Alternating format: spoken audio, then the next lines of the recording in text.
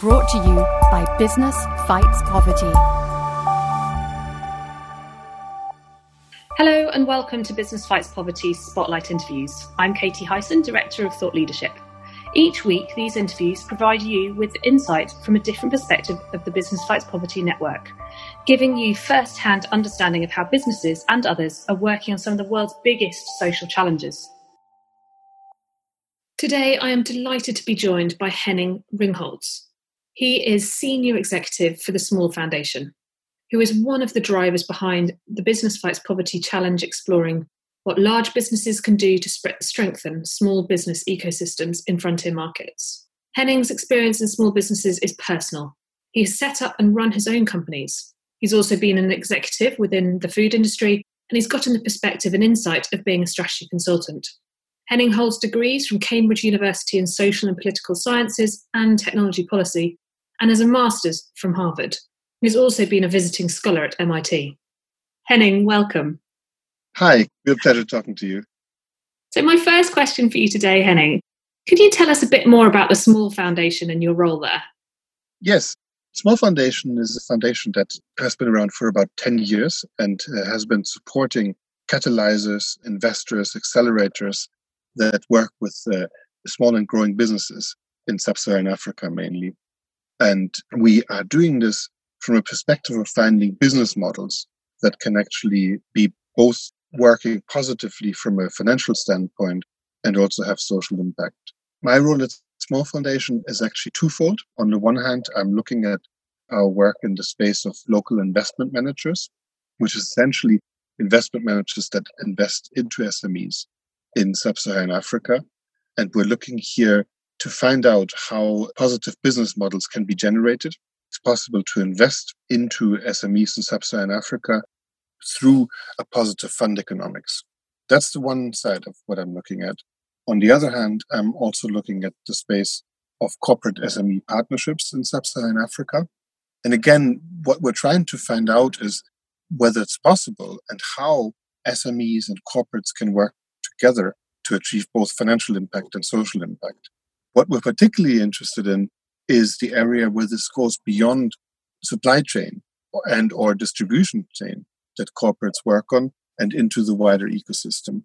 So quite often what we're seeing is that whilst a lot of the emphasis that large businesses might take is on working with a particular supplier or a particular distributor, there are fundamental issues within the ecosystem that constrain those SMEs. And without actually addressing those, the activities that I can take as a large business in working with that one supplier or distributor isn't actually going to solve it. So what we're asking is, what would it take and how is it possible for large businesses to work within these complicated ecosystems, strengthening their direct supply and distribution chain and also looking at the wider ecosystem? And you've just embarked on this challenge with Business Fights Poverty to look into exactly this space. So how do you strengthen the small business ecosystem in frontier markets? And what's the role of large businesses? Are there any findings that you're coming out with already? What can you tell us about the challenge so far? So it's been a fantastic journey and a really exciting topic. And I'm very happy with the work that our partners have done and the work that Business Fights Poverty is doing. I think what we're seeing is that this is really a complex issue.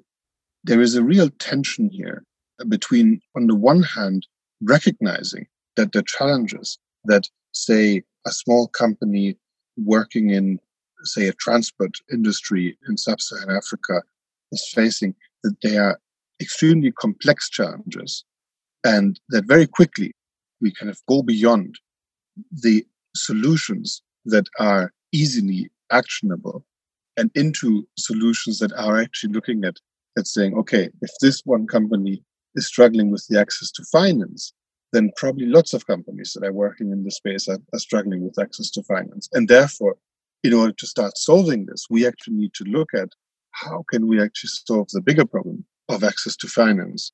So on the one hand, we have that complexity, but on the other hand, there's a real need from the business side to make it simple and to make it actionable. Because if I'm sitting in a large business and I'm trying to actually achieve results that also are in line with positive bottom line, then I need to actually have a simple plan to say, this is what I'm actually going to do about it. And so that tension between the complexity on the one hand, and on the other hand, the need to have a clear kind of action point and clear levers for business to engage in makes it a really complex project.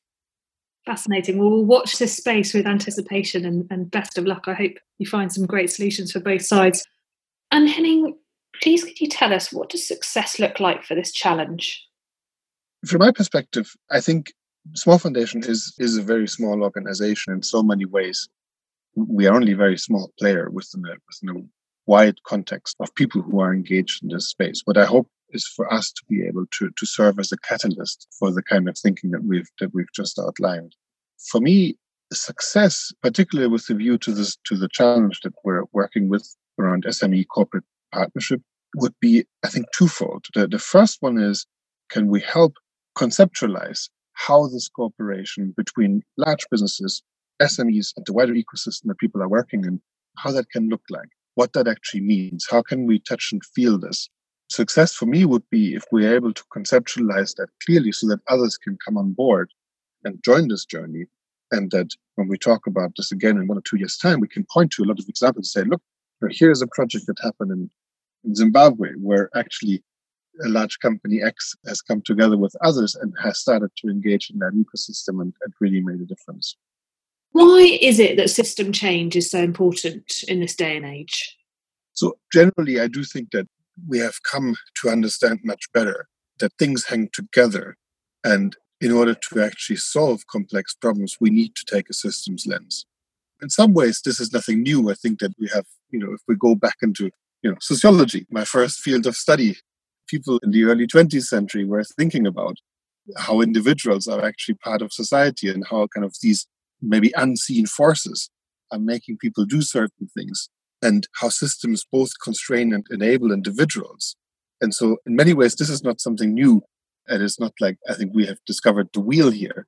But I do think that we're trying to apply the principles of systems thinking in areas that we hadn't done before. So I think in the field of development, particularly around kind of corporate partnership, these are still principles that we're learning on how to actually make that happen.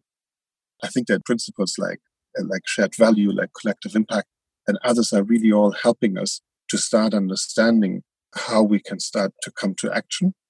I think that the challenge that we face is one where the system that we're dealing with tends to be pretty ingrained. So again, if I'm looking at, say, Sub-Saharan Africa, let's take a small village in rural Sierra Leone where you have limited business activity on the surface. In practice, there is actually a lot going on. There are cocoa farmers, and the cocoa farmers are selling their products to traders, and then the traders themselves would interact with others, with processors who are doing work locally. The problem is often when we add this all up, then there's very little money that actually is generated in the system. And so what happens in practice is if we have these dysfunctional ecosystems, everybody suffers. The farmers suffer, the small trader suffers, the transport companies suffer. And so if we want to start solving this, we don't solve this by just looking at one particular actor. Yes, it's important to do, say, farmer training and to help farmers do better in terms of drying and pruning their trees and so on and so forth. But it actually won't solve the underlying system. So if we want to get results, we actually need systems thinking. And you've been part of a foundation now. You're part of the Small Foundation. You've been a part of other sort of donor organisations for a bit. What have you learned about the role of foundations and donors in addressing social challenges during that time? So I think that there is often a lot of pressure in the world of, I don't want to just say foundations, but I think more generally in the development space in terms of producing results. I think that for people who work in the space, and I've worked for a long time in the NGO sector as well, there is always a sense that here's a big problem, people are suffering, we need to actually create a result here. And I fully agree with this, and I think that that's why the sector is so vibrant and why great people are doing fantastic work, often at the coalface and trying to deal with the issues that people are struggling with. The problem is that, again, if we take systems thinking at heart, then we probably have to recognize that each individual effort can't actually solve the problem on its own. that instead what we actually need to do is to cooperate and come together and actually look at how can we solve underlying problems together with others who have a role to play in this. So, for instance, for Small Foundation, we have not in the past engaged with the corporate world in many practical ways. I think that for us, this is a new challenge to say, how can we actually integrate this? So our focus has been around the SMEs and strengthening the accelerators and the catalysts that work with SMEs and that invest into SMEs. I think the question that we're asking here is, how can we actually incorporate and bring on board the work of corporates into this? And vice versa. Frankly, I think that if we have large businesses engage in the kind of ecosystems that we are dealing with, then that could make a huge difference. So I think that what we need to do as a donor community, as foundations, is to look at how can we actually cooperate around these entrenched problems. Which leads me nicely to my next question, Henning. What would be your call to action for those who are listening to this podcast? The call to action that I would make is to look at how can we work together with others and how can we situate the kind of programs, the kind of activities, the kind of projects that we're running. How can we actually situate that in the context of what others are doing? I think that would help a lot. And I think sometimes that means maybe stopping before going on a particular initiative and seeing other actually ways that I could collaborate with others around this. And then finally, today, what would be your advice to others who are just perhaps starting out on their career or in the space of work that you're doing? So one of the things I've learned, and I've been in the development space for, you can probably say about 15, 20 years or so, I think is that depending on which side we're sitting, the world looks very differently.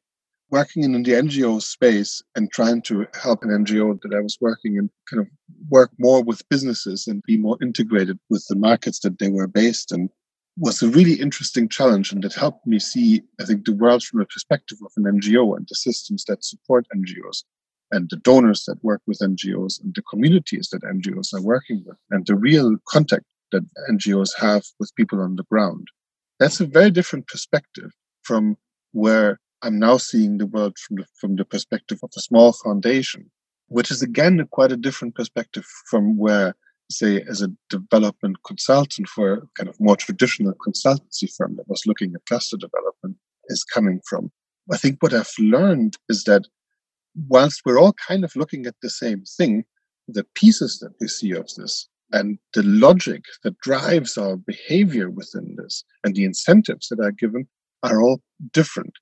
And so, in some ways, what that made me do is maybe be more, in some ways, realistic around saying that I actually can't see the whole world, but I can kind of try and from time to time take a step back and say, okay, what is actually the wider world that we're looking at? Maybe question a little bit the logic of the system that I'm in right now. And I think that's something that I would recommend, is to try and engage with others and with other individuals and with other organizations as much as possible, and to kind of see the world from their perspective. That's really one of the things that I've seen. The other point that I would make is that I've encountered so many great people who are in this space. And I think taking the time to actually engage with people on an individual level is hugely rewarding, because I actually feel that we are much more than the organization that we are representing. And I think that often people in this space are so passionate about what they do, and there's so much to learn from where the individuals are coming from, that I think that's a very worthwhile journey. Brilliant advice there, Henning. Thank you very much for your time today. It's been a real pleasure talking to you. Brought to you by Business Fights Poverty.